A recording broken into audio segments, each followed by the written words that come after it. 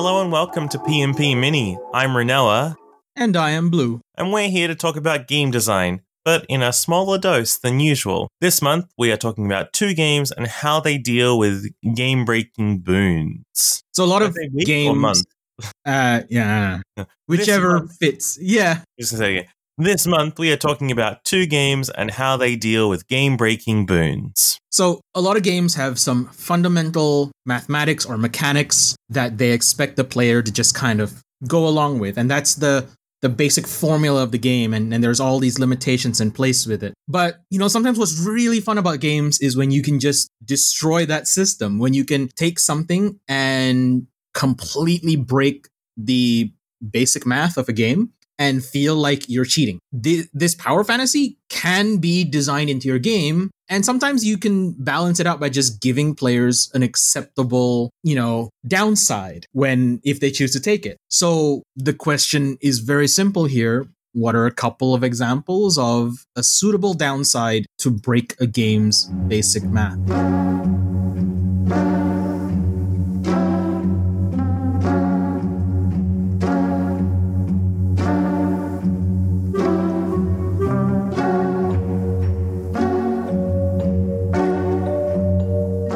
So the first game we're going to look at is Slay the Spire. We've talked about Slay the Spire a few times, but it's the card-based roguelike. Yeah, it's a classic for... It has one of, in my opinion, the more fascinating versions of this because... So in Slay the Spire, each turn, by default, you generate 3 energy points that are used to play cards. Some cards cost less than 1. Some cards cost more than 1. In general, a lot of the basic actions cost 1 energy each. So roughly 3 actions per turn. Mm-hmm. There's a classification of relics called boss relics, and a bunch of them offer you 1 extra energy at the start of each turn. So adding a full extra potential action into your turn, that's like 25% more. I'm very bad at this math. I don't know why I tried to do this. It's 33% more because you start off with 3. And then you add getting 1 extra. That makes sense. So what is acceptable as a downside to just allow the player to do 33% more things every turn? Well, in Slay the Spire's case, there's a variety of them. And some of them are potentially situationally non-important.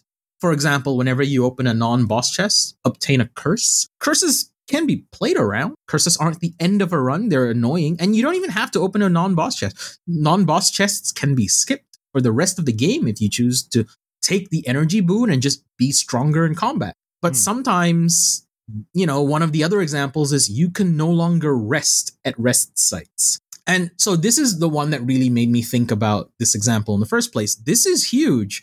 This means that with your 33% more actions, you better be playing perfectly because outside of special circumstances or events, no longer being able to rest at rest sites means that all damage is permanent. And in a run-based game, this sort of thing is, I think, really exciting and cool because it's easy in run-based games to get sort of in the trap of playing the way you always do. Oh, I'm always going to pick the silent and I'm always going to make a, poison deck or something. And there might be runs where you should do other things and you might know that, but you have you set game plan, you might vary it a little bit if you really just don't get the cards you want or something. Yeah. But things like this really force you to make some bigger swings in different directions perhaps if you decide to go for one of them. Yeah. And this single point of energy can be a huge difference and as we talked about, can break the fundamental math of the game. Some of the game's most powerful effects are locked behind 3 energy, which unless you are set up to reduce the cost of that somehow, which does exist in the game, or through other means of gaining temporary energy, that means that that's your entire turn. And oftentimes you can't afford to take your entire turn to use those cards, but with 1 extra energy, or potentially if you take 2 of these across 2 boss fights, at 5 energy per turn with 2 relatively big downsides, you might be able to just run 3 energy cards. And that could drastically change the way that particular run shapes up as compared to any other run you've done, because that's such a drastic increase in basic action economy that it's so hard to recontextualize the game from a theoretical perspective. You just have to play and feel out what is now different from having those extra energy and actions available to you. And one thing that I really like about the Slay the Spire example is like card games, I think, are sort of famous for having like, they're about building ways to be broken, but they don't necessarily always spell out the like drawbacks on the cards. Like some obviously do, but a lot of the time it's just like, oh, this card's like a little expensive, or this card by itself doesn't seem to you that much. And it's more about like the drawback is often just getting all the pieces on the board at the same time is often the bigger problem in something like Magic, as opposed to this card is good except for the fact it says you lose the game or something, which is not quite what Slay the Spire does. Like it's closer to that space with these boss relics specifically. And the question and thought about this particular topic really came about for what is a good enough boon, what is a powerful enough effect that you can offer your player to make them take such big downsides. Right? Because other boss relics are, small things relatively, like double the effectiveness of potions. At the end of your turn, you no longer discard your hand. These things are pretty tangible in the way that you can immediately see the impact in your gameplay before you even pick up the relic. But for the gain energy ones, for some players, the temptation to just be able to do more is so strong. It never worked out that way for me. I always saw the downside as mostly too prohibitive, but I've definitely watched other players play with the extra energy, and it really changes their game. So I am the person that can't resist. Basically. Yeah. And it's not, I will always take the first one. I will always take the first one. Because it's huge, right? It's such a massive and drastic increase in your capabilities. And it honestly, like, for me, and to be fair, I'm bad at Slay the Spire. Like, I have not ascended once, ever. Neither. And I played this game a lot. Ascended? Yeah. Just finish a run. I've never actually finished a run. Sure. Is what I mean, really, I guess. So, despite that, I really enjoy this game, and I really enjoy, like, picking these things because I like doing a lot of things in a turn. Yeah. This is just me in all video games. Really? You've seen me play a whole bunch, like Puzzle Strike and things. And yeah, that extra turn, that extra like action economy is just so much fun, even though it almost always results in my death and is the primary reason for it. Yeah. How can you as a designer tempt your players to make a decision that will, in 50% or higher of the time, be the cause of their ruin, right? Be the cause of the end of the run.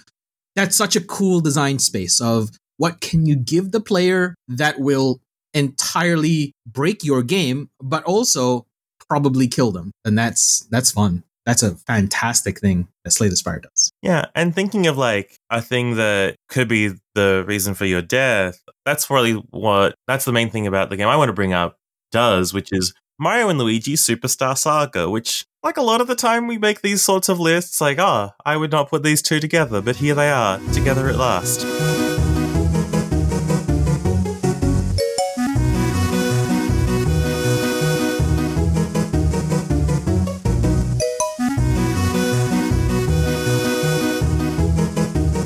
Mario and Luigi Superstar Saga is the first in the Alpha Dream Mario and Luigi sort of variant of Mario RPGs. And these are sort of typical JRPGs focused on a small party size and timing of button presses. Mario and Luigi less so. They get into larger numbers. Still like small for RPGs, but you are doing hundreds of damage by the end. I was going to say, I think like an average hit by endgame is like 40.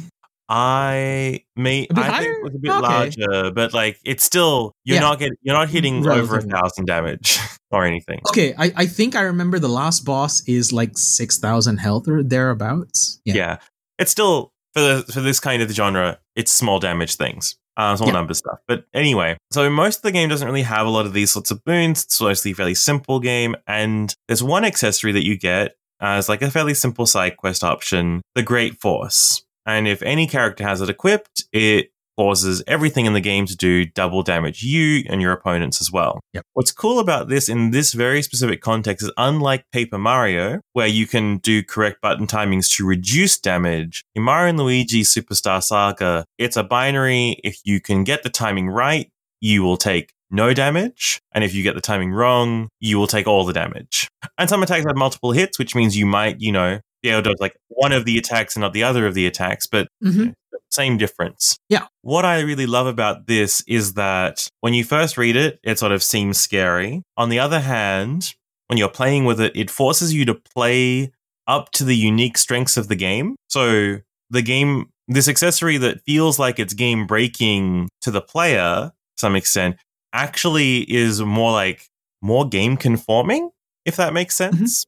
Because it encourages you to play the way that the game is supposed to be played by perfectly dodging everything and by timing your attacks correctly. Overall, because you're doing combat twice as fast if you're succeeding, you're going to have to make the rolls to avoid attacks less often. You're going to have those skill checks less frequently because you kill everything twice as fast, which really just ups the fast-paced nature of the game quite pleasantly. So there's very little that feels like a slog towards the end of the game because you're rapidly working through it. Yeah, it's such a great example. Like, glass cannon mechanics are not unique to this, but the fact that perfect play of the game means you never get hit, it translates to the fact that the Great Force is basically just a damage multiplier in the hands of someone who's a master of the game. And I think that the nice thing about getting this game, you sort of get it towards the end of the game, the later part of the mid-game, which is not a very clear part to say. But anyway, you get this towards the end of the game, and by this point, you've learned that playing well means taking no damage. Yep. So you have an idea that the risk is less to you because enemies don't miss you. Like, enemies can't escape your wrath. You are hitting them if you time your button presses correctly. Yeah. And so it does end up being mostly damage multiplier. The game isn't that difficult, but it is targeting, small children. So, and everyone is risk averse, but everyone's going to try it once and probably if you're not so good at the game, you'll die quickly and never use it again. And if you have picked up on what the game has been trying to teach you the whole thing, you'll be able to engage with the game much more like itself and have that little bit of extra tension in those more difficult battles. Because if you really don't stay focused on them, you might die more suddenly without the chance to come back. Yeah, it's really just pushing players to engage more. And that's honestly one of the goals of game design, is just play our game more intently, please. Right?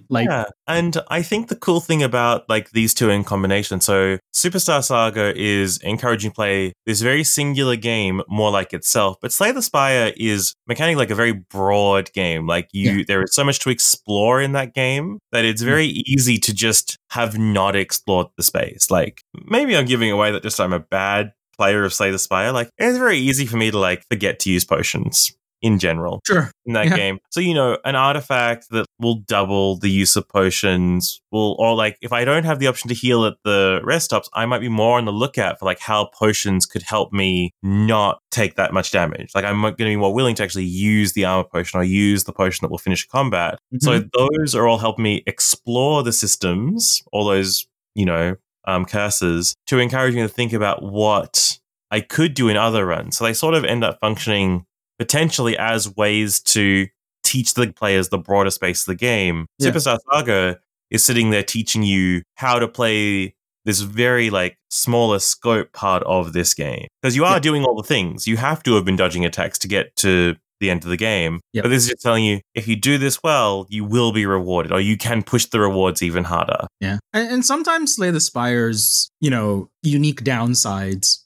play into the thing that you don't want to deal with. For example, there is in fact an item that says gain 1 energy at the start of each turn. You can no longer obtain potions. Yes. Sometimes it just reinforces what you don't want to do. Yeah. Which is fine. Why solve bad habits when you can just get rewarded for having them? I never use potions anyway. This is just good. Oh, well, that makes me feel better because you were comparatively the better player and you still don't use them. Doesn't mean that either is a good player. It just means that I feel less bad about my skill. Yeah. It's all such a great way to have dynamic feeling games, because so with Slay the Spire, it's pretty obvious how the dynamism comes in, right? You don't know which one of these routes you're going to get, and if you're committed to taking one, you just have to work around the new drawback that you have for the rest of the run. But even in Mario and Luigi Superstar Saga, there is a bit of dynamism of just, I think I know these enemies really well. Perfect time to equip the Great Force. And then, I'm coming up against this boss or this area that I haven't explored yet, I've never seen before. Maybe the conservative line, even though battles might take twice as long, is to unequip it. And that might give you double the amount of time to try to learn the mechanics of the enemy's attacks so that then you can then feel comfortable equipping it and cutting down in the future. I've definitely had a few times when I played this game originally where I was, dealing with the final boss and trying to, failing to get through the boss. So I de-equipped it to then have the more time just learn the patterns. And then I would re-equip it and blitz through it perfectly because I had the extra time. It's kind of like, doing a rhythm game's very hard mode with the no fail mode option on a little bit. To just practice that timing out, get through the whole thing, or not the whole thing in this boss case, but more of it, to see those patterns, see the later phase of the fight that has a unique attack that I wouldn't be able to learn if I was just dying immediately. Yeah, without the tension of, I'm going to take double the damage if I fail. Yeah, brilliant. And I love this part of game design. And there are two big tricks here. Got to be a big enough reward that a player will take a drawback. Yep. You talked about in the math of the drawback has to be big enough for it to be game breaking. But players are risk averse. That's right. I think more players would equip the ideal half damage and take half damage item than the do double, take double. Yeah. And that's just because players are naturally very risk averse. We've talked about that a lot in our dominant strategies, sort of mini series and things. And getting players, because you even mentioned you don't tend to take the one extra action with significant downside things. No, I don't. Yeah. And it's really, maybe the math is genuinely saying you're correct, but that is the big trick. And double damage is a real compelling thing in Superstar Saga because they've set up that you can take 0 damage by the point you've gotten it. Yep. You should have internalized it by that point. Yeah. Slay the Spire, it's a little more tricky because it's hard to not have the rest points. Yeah, 100%. And conversely, some strategies literally are closed to you forever if you don't have the extra energy. If you don't have the capability to do more in a turn, you literally can't play certain cards, or the consistency of certain cards goes down so much that they're a detriment to your deck. Yeah. So, does Slay the Spire have 4-cost cards? Yes. Okay, it does. I'm not sure how often you would see them, but it has costs over 3, I'm pretty sure. Okay. And they may have some other side of it where there might be special conditions where you can lower the cost of those cards. But yes, there are cards over the 3 energy from memory at least. Either that or I'm conflating it with a bunch of other action economy games that I've played in the past while. Yeah. Well, at least a mod of Slay the Spire probably has 4-cost cards. So yes, we can say that we're probably right, and that's fine. Yeah, definitely. I think that is the gist of it. That's the majority of things that we want to talk about this. Yeah. And with that, let's have our little wrap up. Thank you for listening as always. We hope that you're enjoying the new format as much as we are enjoying exploring it. If you've got a favorite drawback or boon, be sure to tell us. You can find us on the Pixels for Breakfast Discord, Twitter, and at least myself on Mastodon now. This show is not only on our own website, but also the wonderful Pixels for Breakfast that helps us promote and shares it alongside some of our other work. I've written a bit more about my backlog progression over this year. And by the time this comes out, I should have written some impressions about the tactical RPG by some ex-Fire Emblem staff and Ender Lilies staff, Redemption Reapers. Blue, you're also doing a few things, I think. Yes, I have a few things in the background, yeah. If you want to hear me talk with the wonderful Pixels for Breakfast Hellerfant himself, Steve Heller, we cover gaming news every fortnight and release a podcast that is initially live streamed on YouTube and then later released on your favorite podcast platforms. So feel free to check us out there. It's a good time. It's a really interesting time in the industry. And yeah, if you want to just keep up to date at a pretty casual level, we will serve you well. There are worse places you can go than the Pixels for Breakfast podcast. And maybe I'm biased because I also do a podcast with you, but I think it's a really fun little podcast. And I think you guys having insight as people who've done game dev and worked on the industry side of things a little more than some other people might have. You often have a lot of interesting insights into what the impact of things might be. That's how true is it? That's normally quite invisible. But at least a little different in the kind of reads that other organizations might have on it, which I think is pretty neat. Yep. And with that, thank you for listening.